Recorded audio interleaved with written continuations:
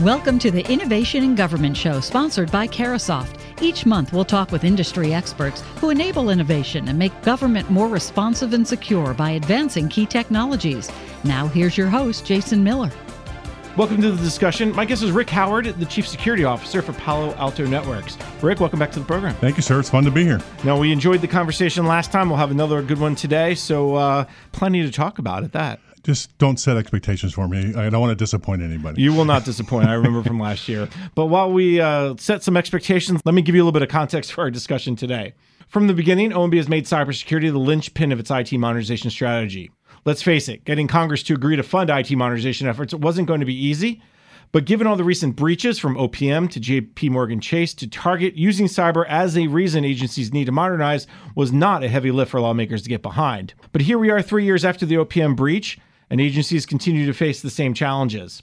OMB reports agencies continue to spend almost 80% of their IT budgets to support legacy systems, which means both the goals of IT modernization and improved cybersecurity, let's just say they're not happening quickly enough. At the same time, there is some hope. Lawmakers approved $19 million in 2018 for the IT Oversight and Reform Fund, which can be used for IT modernization and cyber efforts. DHS is spending $722 million this year, including $102 million on the Continuous Diagnostics or CDM program and $287 million on the National Cybersecurity Protection System, both helping agencies improve their cybersecurity challenges. So there's money coming in for agencies to address their cyber needs. It's not just through the IT modernization channel. So they do have this great opportunity to address both of these challenges, and my guest will tell us how. Once again, Rick Howard, the Chief Security Officer for Palo Alto Networks. So Rick, let's start at the beginning. The IT modernization, the cybersecurity, it's like chocolate and peanut butter. It's like peanut butter and jelly. You see, I like a lot of peanut butter in my life. I do, yeah. Maybe talk about that central theme for IT modernization and why cybersecurity fits there perfectly. Well, I think it's a perfect time right now. Okay, that's the big news. Okay, the big technology change that's happened in the last 5 years, let's say, is it has been acceptable to move your operations to the cloud. And however you want to do it, you can use one of the big providers, you can do your own cloud, you're going to do some kind of cloud services like a SaaS service like Gmail, let's say, or Salesforce or something like that. Those have become acceptable applications to run in your environments. And the reason that's good news for the government is this is your chance to upgrade and modernize. The money's coming in, and you have this new opportunity to deploy your security tools and your operational tools into these new environments. So why would you duplicate what you have done in the past? Okay, here's your chance. You have a chance to modernize as you move to this new environment. So it's pretty exciting for the entire industry, but especially for the government. We've been talking about cloud, however, for 7 years. I think cloud first policy is back in 2010. So we're pushing almost 8 years now. Maybe why is today different than a year ago or 5 years ago? Well, it's different because it looks like it's working. It's on those hype cycles, when everybody talks about it at first and it sounds really great, but no one's really done it yet. So we're kind of waiting around to see what happens. Well, too many people have done it. Too many organizations have gone there now and had complete success. I was talking to one government organization in Southern California. They just decided to bite the bullet and go everything. Okay, get rid of all legacy stuff that used to be behind their perimeter and in their data centers and put everything in the cloud. And it was a big bite, especially for a smallish government organization, but man, do they reap the benefits now. One of the things that OMB just recently did is put out their new Cloud Smart policy. And this is an update from the Cloud First policy going back to 2010. And underneath there's three kind of pillars, and one of them is all around security.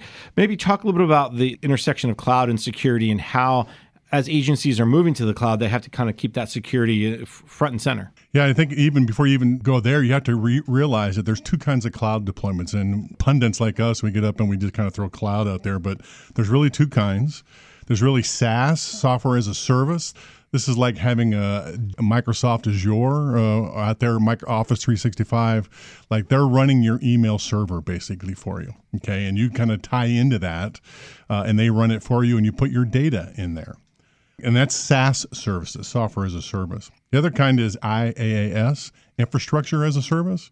That's where you want to go to one of the big three or some other cloud provider and say, I need a Linux box in a virtual space. So let me push a button and spin up a Linux box to run my web server or whatever application you're going to run. And so you are more in charge of that. Okay, they're not running it for you. They just gave you a facility to run those kinds of services. So there's two different kinds to look at, and there's different ways to secure it. one of the things we have to remember as network defenders is the cloud providers are not responsible for your data. Okay, it's a shared security model in our world. That means the cloud providers, they secure their infrastructure, but you as the data owner have to make sure that your data is secure. And what's happened is kind of confusion out there because cloud providers have been offering security solutions for their environments, right? And so what that means is you guys, everybody, network defenders, are trying to deploy another set of security controls in these environments. And last time I was here a year ago, we were talking about there's too many tools deployed anyway, right? I would say medium-sized organizations have 15 to 20 security tools deployed. Medium-sized companies have about 50 to 60, and large ones like big banks and big governments, they have over 150. And we just can't consume any more security tools. So when you're going out to the cloud and purchasing a cloud provider security tools, that's just more tools your staff has to learn to configure and to operate correctly. The good news is the technologies out there today, that the technology you have securing your perimeter now can be deployed easily into these cloud environments. And so you can have the same policy and same security posture that you have behind the perimeter in your cloud environments. That's an interesting concept. You talk about the security tools being used today on the perimeter can be pushed out to the cloud. Because one of the big changes we're starting to see is you got to secure at the data level or at the application layer, not at the perimeter level. That's the old thinking. And that's the frustration around things like the trusted internet connections, the TIC initiative, where, hey, back in 2007, we could talk about that. But now with the cloud, that's a whole different security model. Talk maybe about that. Well, I think I like to think of it in terms of data islands. Okay. In the old days, we would have just behind the perimeter, and we just draw a big wall around our data and say that's it. But in the last 10 years, it's become acceptable for employees to have their own phones, to have their own tablets, to have our own data centers, and to deploy to the cloud. All right. And so those are all there's 5 different kinds of data islands. All right. And we need to secure all of those because our organizational data is in all of those places. And so that's kind of the thought process of why you'd want to have the same technology on all 5 islands, so that you can make it easier on your staff to implement and not make it so complex. I think that's a great point, to kind of thinking about it as islands, because you're right. It's almost like a connected set of islands. If I'm on one island with my phone, but then I go to my laptop, then I go into the cloud somewhere, each of those are separate, but they're all kind of connected by, we'll say, some bridges. And let's go a little further. So if you're not putting some security, some guardrails on those bridges, it's easy to fall into the ocean. I'm going way too far. No, I love the metaphor. We'll just keep using that metaphor, right? But that's what happened. And as all this has developed, security providers and technology providers said, we have to provide different tools for each of these environments. It's just not true, right? You can put your same security environments in all of those places. The question is, you should demand it. And if your vendors don't do that, you should be finding vendors that can. Rick, talk maybe a little as well about this idea of how you manage all these security tools and this idea that if the lower number of tools that I'm down to, the easier it is to manage. Very similar to this idea of the fewer internet gateways I have or the fewer instances I have, the easier it is to protect. This is really hard for network defenders, okay, because what we were taught early on, when I started this back in the early 90s, okay, we were taught 2 kind of best practices: vendor in depth, okay, and complexity is the enemy, all right? I guess I will throw a third one, best in breed. Okay, so all those 3 best practices have been kind of the word that we all use to protect our enterprise. And then in 2010, Lockheed Martin wrote this fantastic white paper about intrusion kill chains. And it told us that adversaries have to accomplish a number of steps to accomplish their mission.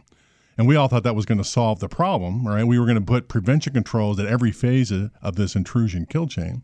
And it still is a great model, but the problem is the vendors came out of the network. Okay, now we have a tool for every phase of the intrusion kill chain. It is the reason we have so many tools deployed, right? And it's almost impossible to manage all those anymore, right?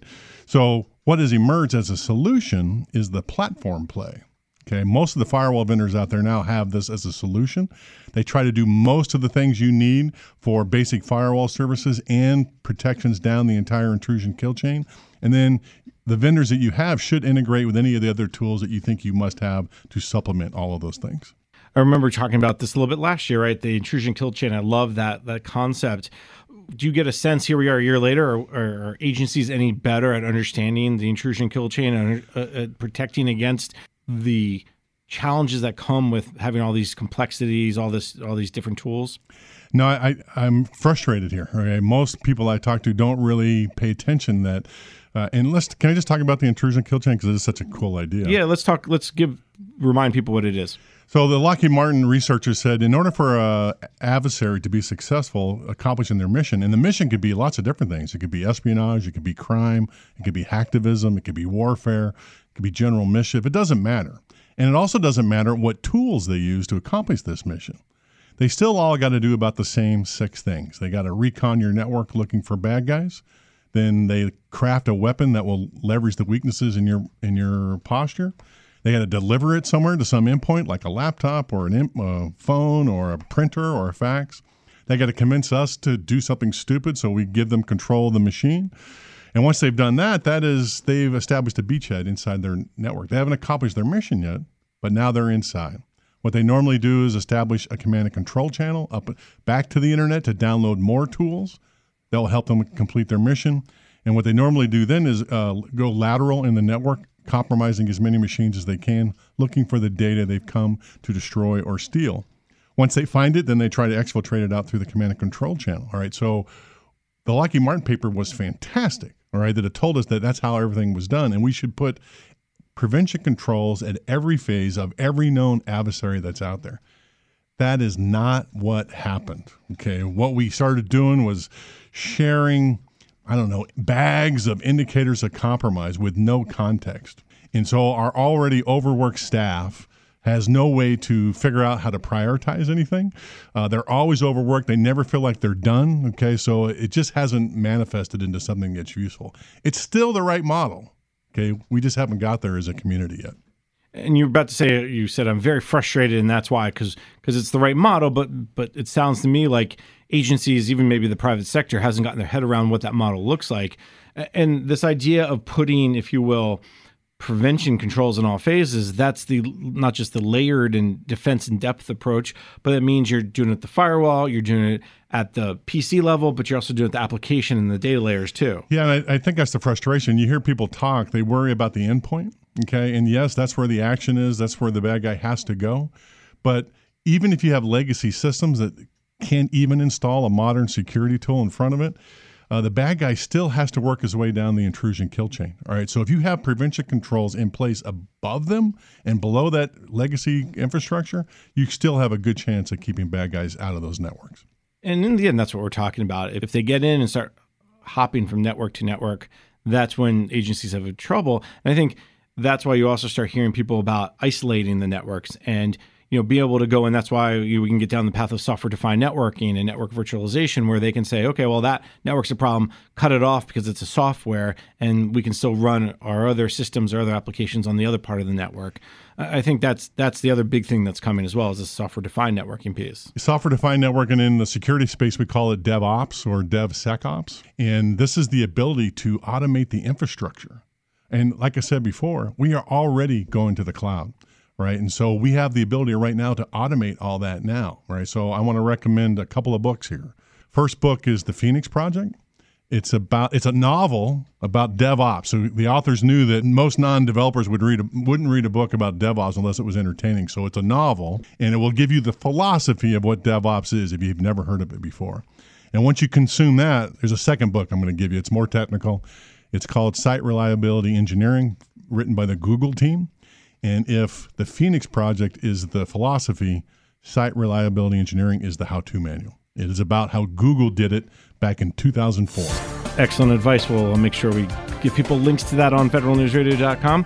In the meantime, let's take a quick break. You're listening to the discussion Innovation in Government, sponsored by Carasoft on federalnewsradio.com and 1500 AM. Only one conference gives you access to not just the policy issues facing our nation, but hands-on experience with disruptive security that takes analytics and automation to the complex and rapidly evolving cyber threats we face as a nation. Prevent successful attacks. Focus on what matters. Don't miss the Palo Alto Network's Federal Ignite Conference, October 22nd and 23rd at the Grand Hyatt. Register today for complimentary admission at ignite.paloaltonetworks.com/federal. Welcome back. You're listening to the discussion Innovation in Government, sponsored by Carasoft on federalnewsradio.com and 1500 AM. I'm Jason Miller. My guest is Rick Howard, the Chief Security Officer for Palo Alto Networks. Rick, last segment, we kind of defined the problem. The intrusion kill chain concept was reintroduced to our audience. We also talked about how, as they move to the cloud, we are talking about a hybrid cloud environment. And the fact is they have this wonderful opportunity to really modernize these legacy systems. And because we have this comfortability of cloud. So what's the first step, if you will? What are some of the ways, what's a new approach, if you will, that agencies should start to consider as they move down this path of IT modernization and cybersecurity? I think a couple of things. Well, just one big thing we want to think about here. We talked in the last segment about some old best practices, vendor in depth and best of breed. And I'm telling you, I think it's time to jettison those two best practices. I know it's really hard for network defenders out there to hear that because we've been beating that into their heads for 20 years. But I'm telling you, that is the reason, that's probably the main reason. Those two best practices are the reason we're in kind of the trouble we are in now, having so many tools to manage and not enough people to do them. So as a strategic approach, as you modernize your own government networks and think about moving to the cloud, here's the best practice you should use. Seek vendors that integrate so that you do not have to do it yourself. Whatever tools you have, they should do as many things as they can possibly in whatever box they are selling you. And then if it doesn't do everything you need, make sure that the vendor integrates with the other vendors you need for you so your staff doesn't have to do it yourselves, okay? It's going to make it less complex, it takes the burden off of your InfoSec teams, and it'll allow you to have a transition to the cloud, which is more efficient.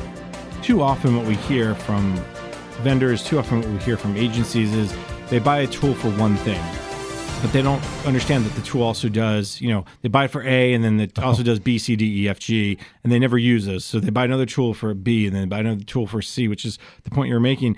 How do you as the vendor then educate your customers to say, hey, we not only not do A, which is why you're buying us, but we also do B, C, D, E, F, G? Well, it's absolutely the selling model that Palo Alto Networks uses, right? We try to, whatever you need, we try to go in there and say, we do that. And then that gives us opportunity to talk to customers later and says, we can also do these other things for you.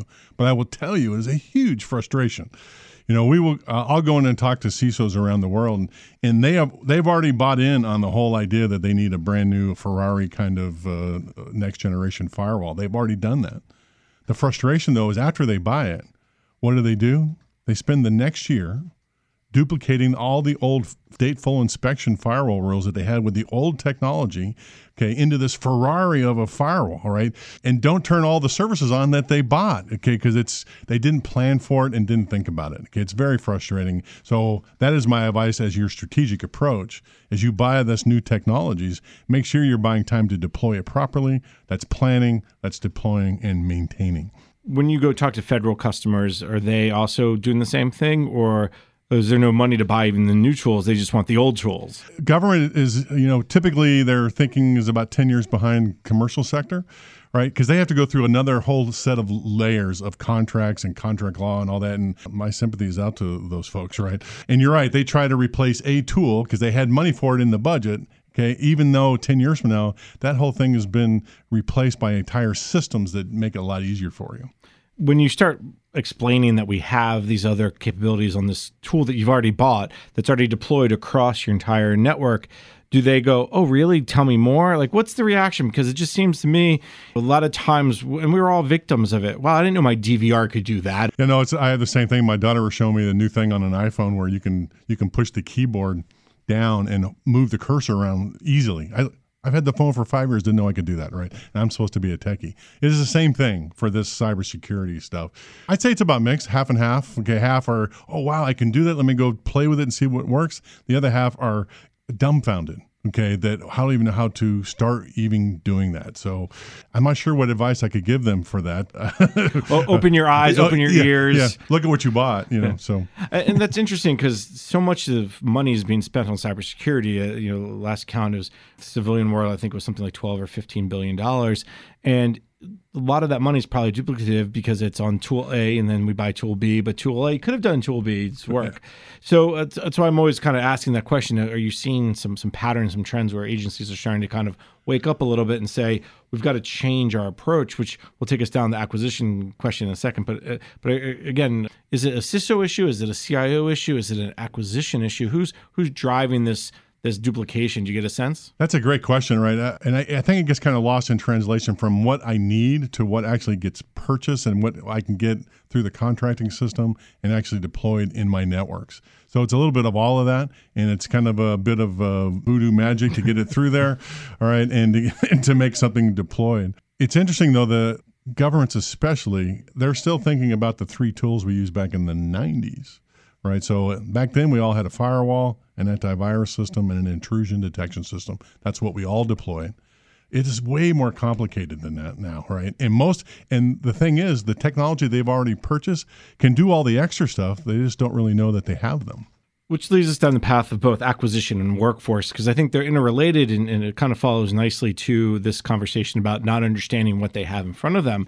On one hand, it's a workforce issue because they have to have the skill sets, they have to have the understanding. On the other hand, it's an acquisition issue because what are you buying? Do you even know what you're buying? Mm-hmm. So let's start with the workforce piece, because as we also move to DevSecOps, that also changes the workforce. So when you guys start talking to the cyber workers in the agencies, should they be prepared for this kind of new environment of cybersecurity? Yeah, that's a great question, and it is totally changing. Okay, so when I started, security professionals were security professionals, and some of them might have known how to code a little bit. In 10 years, we're all going to be coders first and security professionals second because of the DevOps movement. Okay, and what we have discovered is that we're going to automate not just the security tools, but the infrastructure that supports them. Okay, and there's some companies that are really good at this right now. It's Google, it's Facebook, it's Salesforce, it's Netflix. Have you heard about Chaos Monkey at Netflix? I have, but why don't you tell us more about it? Netflix is so good at this DevOps thing, all right, that they on purpose run modules that destroys segments of their network randomly. They want their developers, their infrastructure developers, their security developers to write code that is resilient enough to handle random outages wherever their network resides and still deliver my house of cards to me on Sunday night, right? So it is fabulous. That's how amazing that is. Most of us are nowhere near that, and we need to get there, right? So it is basically having to code the infrastructure to do it. Now, there's 2 things here, right? It is the DevOps coding that has to go on in the security operations centers. And then there's the DevOps stuff that has to go on in just the movement to the cloud and our data centers. And those are 2 different things. In the SOC, we are automating the alerts coming in from all of our devices out there and making sure that humans don't have to respond to every single one of them. The goal for government organizations is to get out of Tier 1 and Tier 2 service with humans responding to that. That should be all done by code. And leave the Tier 3 analyst to handle anything that gets through all of that automation and needs a human to look at it. That's what you should be driving for. So in 10 years, security professionals are going to be coders first, and then security people. So are you practicing your C++ or your which one? Yeah, right now it's Python, but it doesn't matter. Learn some code, some language somewhere, okay? You'll be ahead of the game. I just figured because you commented on that you couldn't use your iPhone, I figured C++ was in your wheelhouse.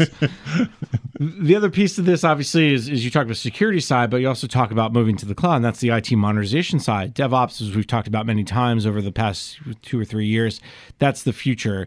You look at a capability, use the DevSecOps process to get that capability out fairly quickly, run in sprints. That also provides an additional, if you will, opportunity for agencies to combine that security and IT modernization effort. Talk maybe a little bit what you're seeing there. Well, let's just talk about that for a second, because here's what we get if we get a DevOps environment, and we can talk about the acquisition strategy for that, right? You're not just automating the apps that you run in the cloud. You're automating the infrastructure.